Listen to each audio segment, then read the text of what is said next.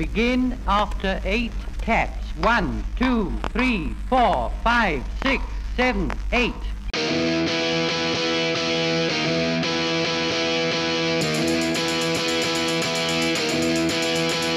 He was slinging pawns at a B&B when he had an epiphany. And they complained about time too, about not playing D&D. It was free for all, and I heard him say, "Keep off my borderlands. But just sit back and let Spencer do his trick, cause you're incapable hams."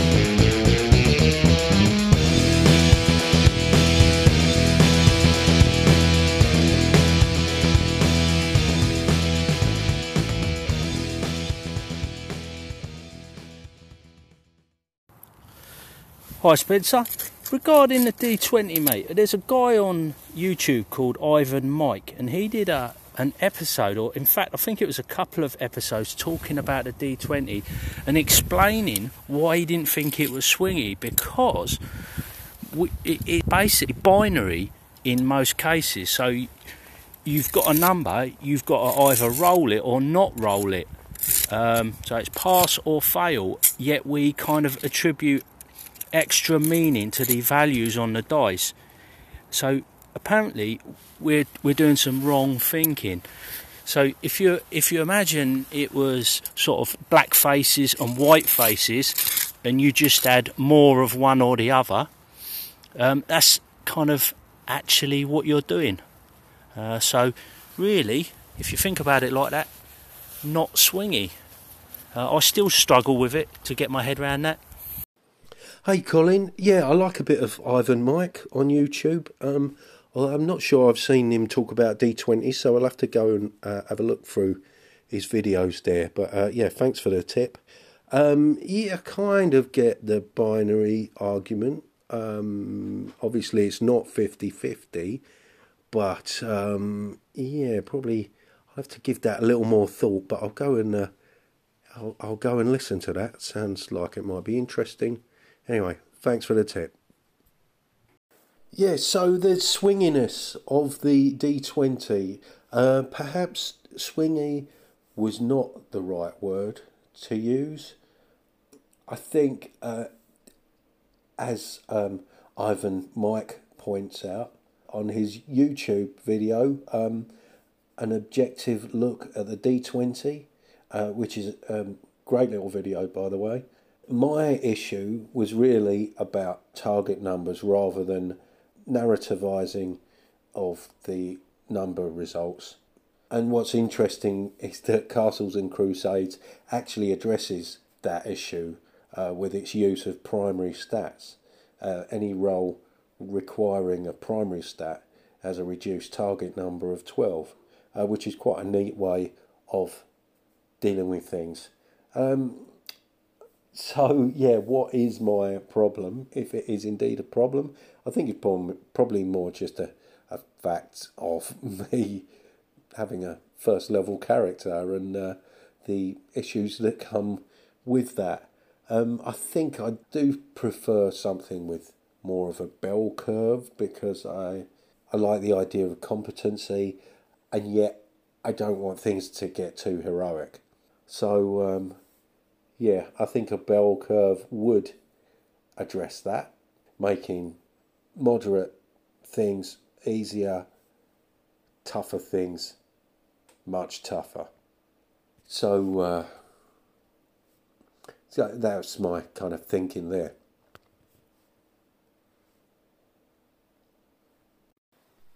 Episode 12 this. I think we're alone now. Oh no, we're not. So this episode is essentially a response to John Large, Red Dice Diaries, his question about playing RPGs solo, and if I could kind of elucidate a bit. I know Froth has got an episode coming up soon, all about solo play, and very much looking forward to that. And no doubt, John, you'll be tuning into that one. But I also wanted to point out Che Webster's latest episode of the GM Journal on Roleplay Rescue. That's the bonus episode from the 13th of July. He talks about game structure about 6 or 7 minutes into the podcast when he gets onto the subject of solo play and the Mythic GM emulator and what a great resource that is. So that's well worth checking out too. Personally, I like something a little more stripped down. So originally this episode had a whole heap of GM emulators and solo games I spoke about. Well, I didn't speak about them at length. I basically had a lengthy list, and it was just boring, just reading out a whole load of titles, saying a little bit about them. It just went on forever, and this is stuff that anybody could find on DriveThruRPG anyway, you know. So in the interests of not boring the pants off of everyone, I decided to leave that out. I also wanted to mention a couple of YouTube channels.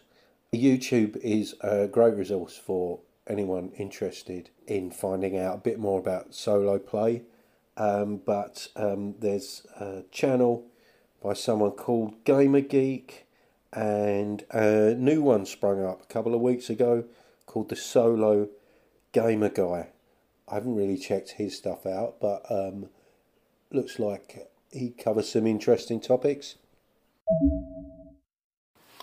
So, solo gaming.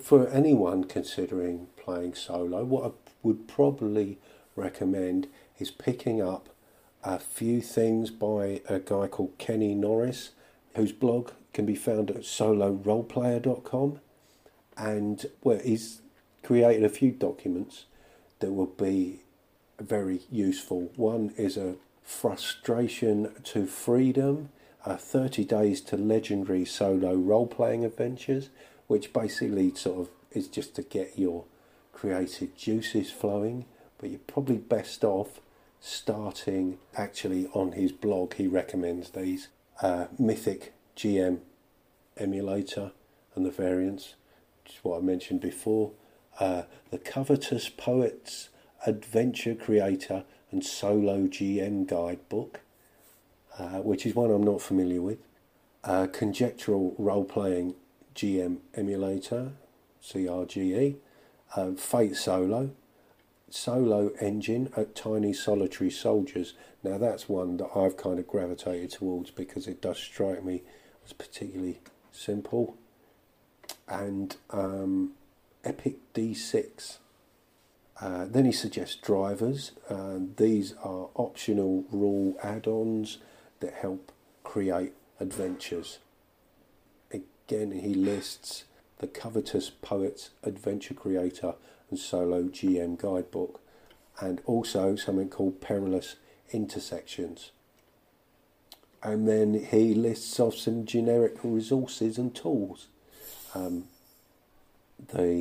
Location Crafter, something called Bold, the Book of Legend and Deeds. He suggests NPC creation, tools for creating NPCs, the Insta NPC series, UNE, Universal NPC Emulator, and Short Order Heroes. Then goes into random generators. He talks about Rory's Story Cubes and Story Forge, which I believe are cards. Fantasy resource tools. He mentions Scarlet Heroes there, because that is kind of full of tables and stuff that would be very useful. And he also mentions non-role-playing software, Scrivener, Scapel, and Phase Expander, all of which I'm not particularly familiar with. I assume they're writing tools for fiction. But that's kind of what you sort of need to cobble together. And kind of that's about it, really. Using some of these emulators, I don't see a real reason why you can't play any game. Although I would say that some games obviously lend themselves to solo play more than others. I mean, I'm drawn to something like Into the Odd because it's a simple rule set. It's essentially focused on procedural play, random tables, creating a lot of stuff on the fly, which strikes me as something that would certainly lend itself more to solo play. I'll just go through what I did there.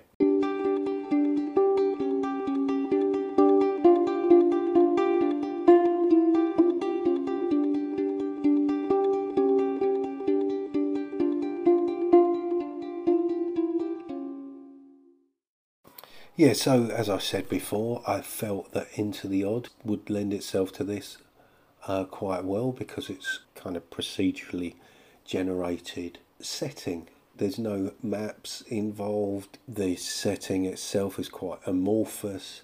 You've given bullet points that suggest the kind of world that you're in.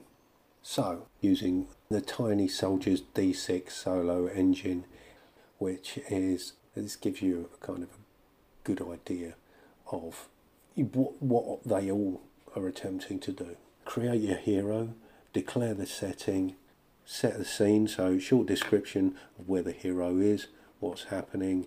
You should also come up with a scene goal for the hero. This will determine when the scene is over whether or not that goal has been achieved. Ask questions. A question can be either an inquiry or an additional result of an action. Questions must be closed, i.e. yes, no answers. For each question, roll a d6, read the result. If your hero has a significant disadvantage or advantage, roll an additional d6 and choose the result accordingly. 1, no and, 2, no, 3, no but, yes, 4, yes but, 5, yes, 6, yes and meaning something more than you expect, but means limited effect or drawback. In addition, roll a different coloured d6.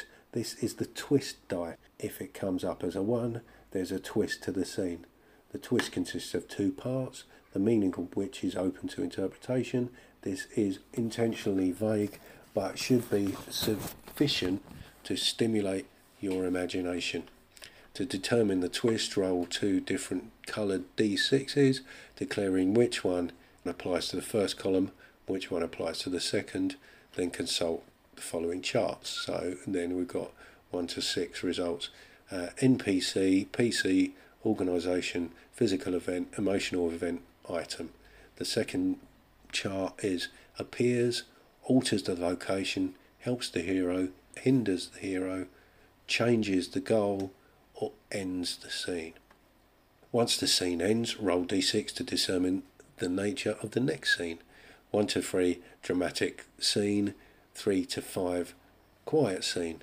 6, meanwhile. A dramatic scene means the action doesn't let up. A quiet scene means there's no immediate danger, probably a good chance to gather intel, discover more about characters or the situation. A meanwhile scene as a remote location does not involve the protagonist. This should be immediately randomized as a twist and kept quite short. And then it suggests using more randomizers and generators from resources of your choice. So that's kind of the framework of what you're doing. With that in mind, I started off by creating a character, Lester Finch, a disinherited socialite. Family did not approve of his desire to become a writer, still unpublished. Whatever money he had has now gone, leaving Bastion for the deep country under the pretense of seeking inspiration. In fact, he's fleeing squalid housing, mounting rent arrears, and a truculent landlord. So I rolled up Strength 13, Dex 13, Charisma 5. Now, I realise Into the Odd is a 3-stat system, and in the original rules, the third stat is actually will, as in willpower. But as the rules developed on the Bastionland website, Chris McDowell changed that third stat to charisma because he felt it was a better description of what that stat was being used for. Anyway, hit points, which are D6, well, I've got 5 there.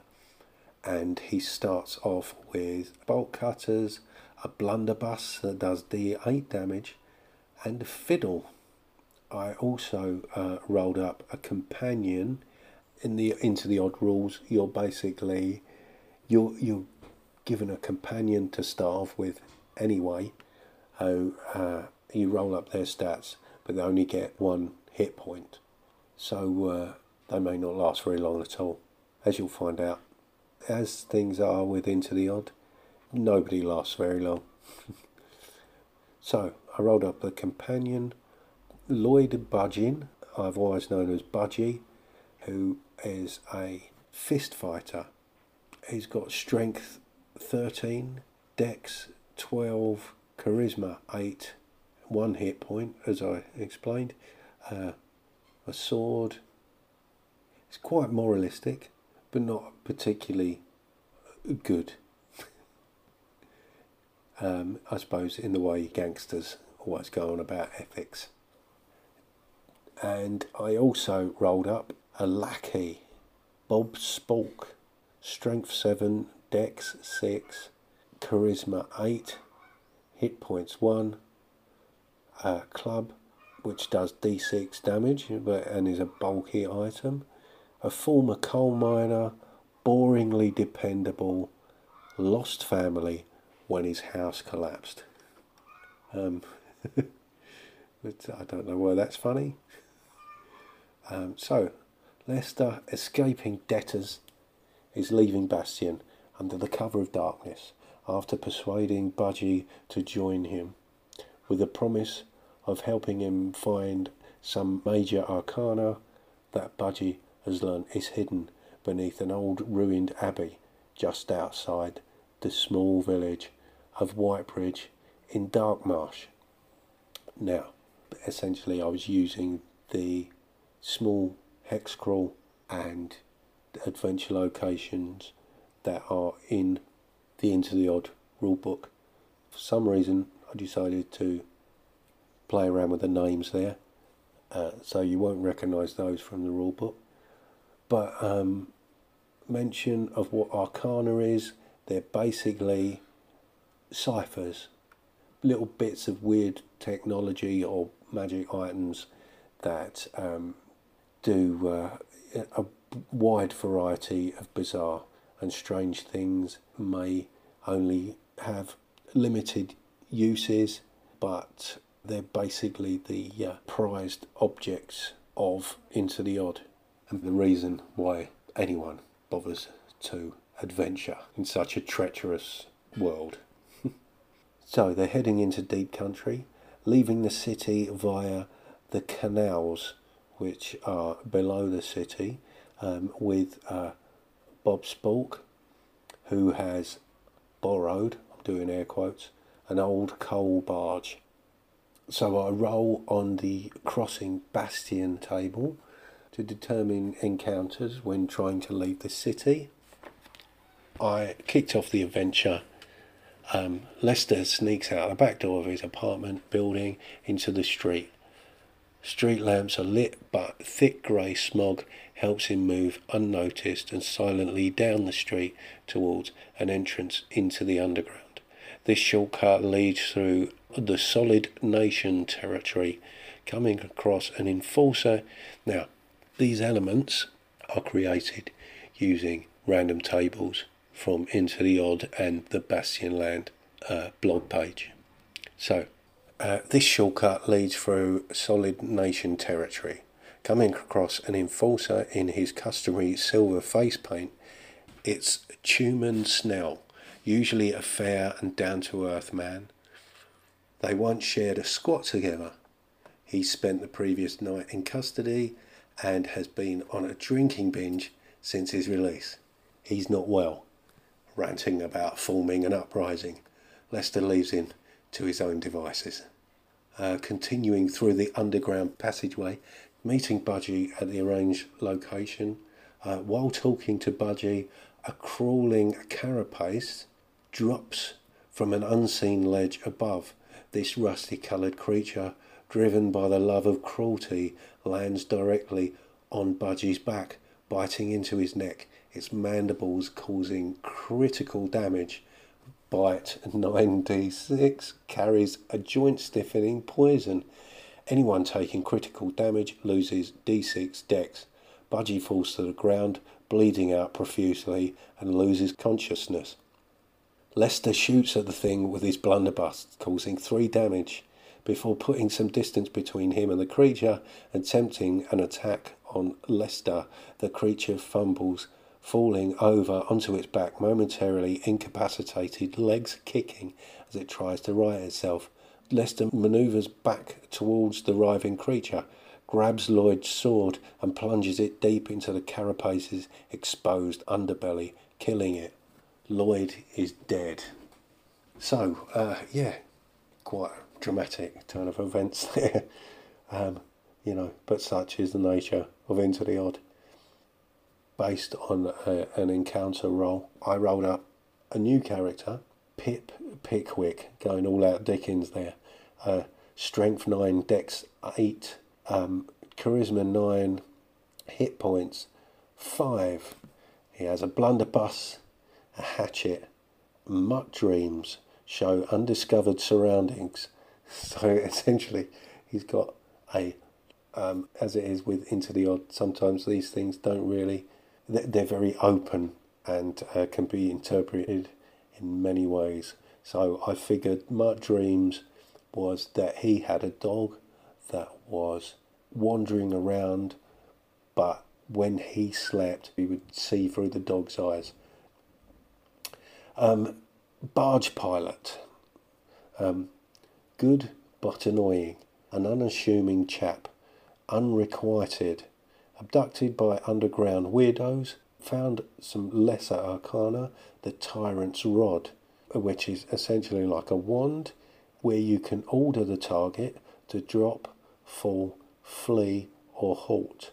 They must pass a charisma save to resist. So, continuing down the passage, Lester is somewhat traumatised and on high alert. As the passageway appears to come to an end, voices can be heard in the chamber ahead. Looking out of the passageway opens into a large, round, domed chamber with at least 5 other passageways leading off from it. It is poorly lit, but there's enough light for Lester to see 3 figures in the room. 2 of them are masked raiders, majestic reds, with pistols and swords in their distinctive bug masks that appear to be fashioned from parts of the deadly creature Lester just encountered. They are approaching a young man who appears to be waving some sort of unthreatening looking stick at them. "Drop your weapons," he shouts at them. To Lester's surprise, the first red drops his sword and immediately stops in his tracks, looking down at his open hand.